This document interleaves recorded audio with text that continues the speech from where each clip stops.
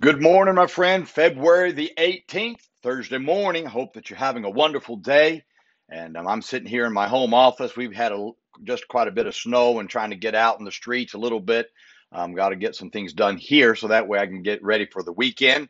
Hope that you're doing well, and hope that those in our area are staying warm and safe. And as you drive on the streets, be safe.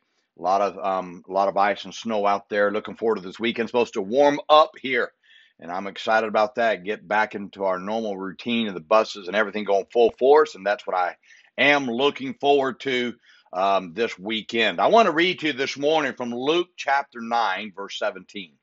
The scripture says, "And they did eat and were all filled." Now, here's the phrase I want you to notice. "And there was taken up of fragments that remained to them 12 baskets."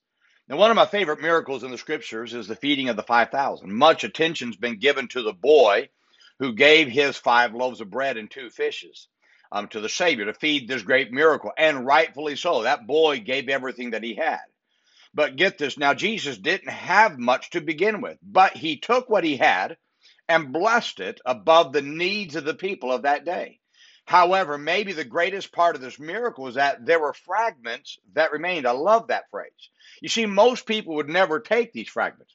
Most would have left behind the fragments because the crowd had been fed, and there was supposedly no use for those fragments. Apparently, though, the Savior was interested in the fragments because he made sure that his disciples gathered the fragments that remained. When all the fragments were gathered, there was more left over there than there was of the whole pieces when Jesus began. Now, what I love about the story is that God is concerned with the fragments as much as he is concerned with the whole piece of bread. A fragment is that which has been broken. In other words, it's just a little bit of what it used to be. It's still usable in the hand of God, but it's a fragment. You see, there are many people who are fragments in life, but they're still usable to God. It may be that maybe that you're a fragment, and it may be that it may be someone in your church. It could be you. It could be someone who's fallen in sin. It could become a fragment. They may become a fragment of what they used to be. But you and they are still usable to God, even though you may consider yourself a fragment. Let me give you some observations about this great truth that I think will be a help to everybody. First, God is as interested in the fragment as he is in the person who has yet to be broken. Now, there are no unimportant people in God's work. In fact, if you looked at God's toolbox of people who he has to use, we're all just a bunch of sinners saved by the grace of God. We're all a bunch of broken fragments that are soiled by sin, and yet somehow God has found a way to use us. We're marred, but yet God uses us. Second, a fragment only means that it was used. Just because someone's a fragment doesn't make them less of a person. Get this, the fact that they are a fragment of what they used to be only means that they were used at some point. Now, don't look down on the fragment because God wants to use them as much as he wants to use the unbroken person. Third, there will always be more fragments than there will be unbroken pieces. If we're only interested in using the unbroken pieces in our churches, we will never find anyone who God can use. The churches that are being used by God are churches that find a place where the fragments of life can be used. Fourth, a fragment may only be a little bit of what it used to be, but they're still usable to God. God gets us. I'll never forget that God can use anyone, and that includes you, my friend.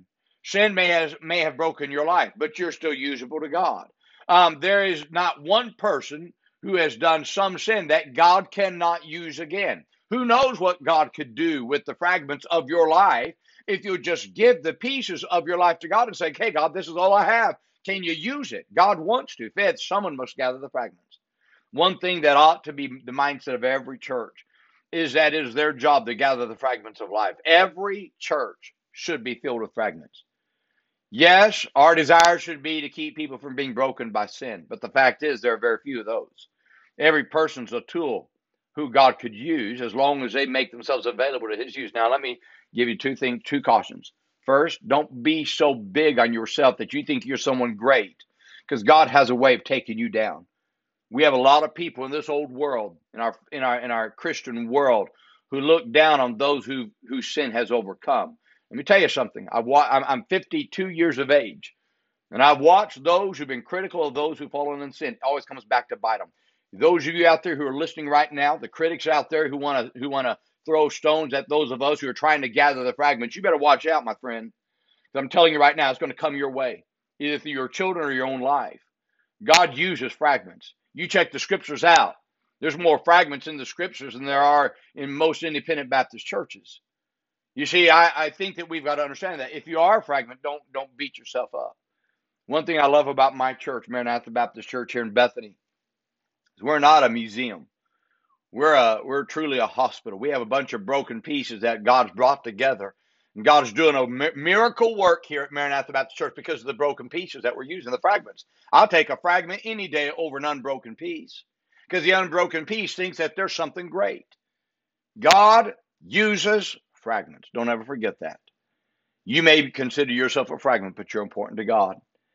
And those of you who've yet to be broken, oh, be so very careful. Pray that God keeps you away from being broken. Stay close to God. He wants to use you in every way that He can.